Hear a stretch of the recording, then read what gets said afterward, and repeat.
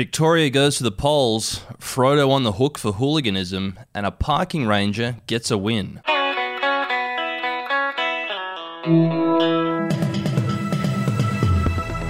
Hey, it's Effie Bateman, and this is your Daily Batuta for Monday, the 14th of November.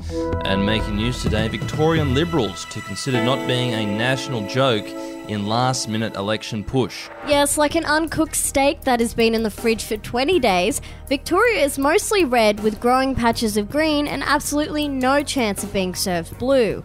As the Victorian state election draws near this weekend, the Victorian Liberal Party are trying some desperate tactics to get their obscure members up.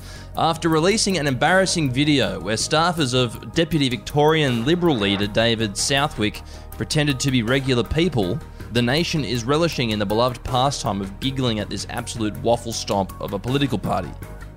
Despite having the media on their side more than any footy team that is about to play Collingwood, the Vic Libs are about as useful as a week for scuba divers and twice as ridiculous. And those sentiments are those of some everyday Victorians, not that of this newspaper. We're fair and partial. We hope that democracy wins on the day.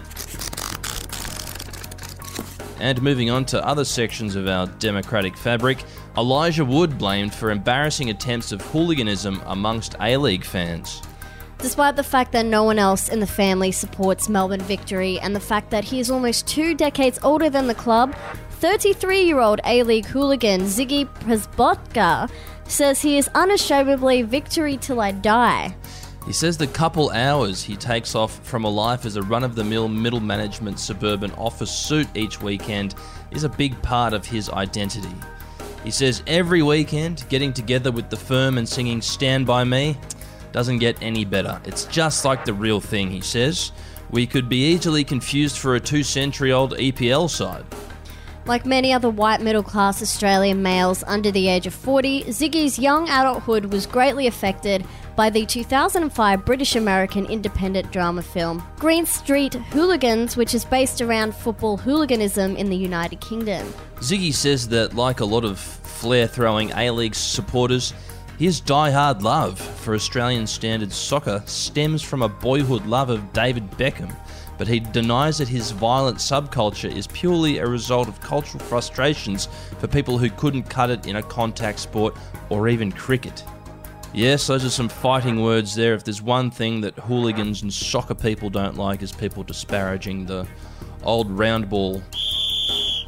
And lastly, for some local news, a plumber on union job forced to do 15 minutes overtime to cover parking fine he got out front. A Batuta Heights homeowner has had a rather sour start to his week this afternoon after having to stay back an extra quarter of an hour at work. The horrifying circumstances came about after Ben Nicholson forgot to move his ute after lunch and he copped a $200 revenue-raising ticket from the Batuta Municipal Council. He explained, $200? I'd almost be better off parking in the fucking Wilson car park for half the day. $200? It's nearly 15 minutes of overtime. I'd be starting at the bottom of my first schooner of espresso martini if that hadn't happened.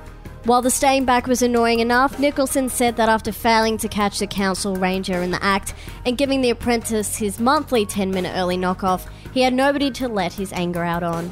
He said the electricians just told me to jog on when I made a passing comment about all the shit they'd left on the site. The labour hire labourer who's hanging around on $40 an hour even told me to get fucked when I tried to give him a hard time. Fuck these parking rangers. And from one parking ranger to another, today's quote of the day comes from Shadow Veterans Affairs Minister and member for New England, Barnaby Joyce. Now, the former Deputy Prime Minister appeared on breakfast television in Sydney this morning from his home near Danglemar on the Liverpool Plains, and he was battling to keep himself dry as it absolutely pissed down around him. He said, "Great weather for ducks, trouts and worms, and I'm going to get the hell out of here as soon as you're done with me.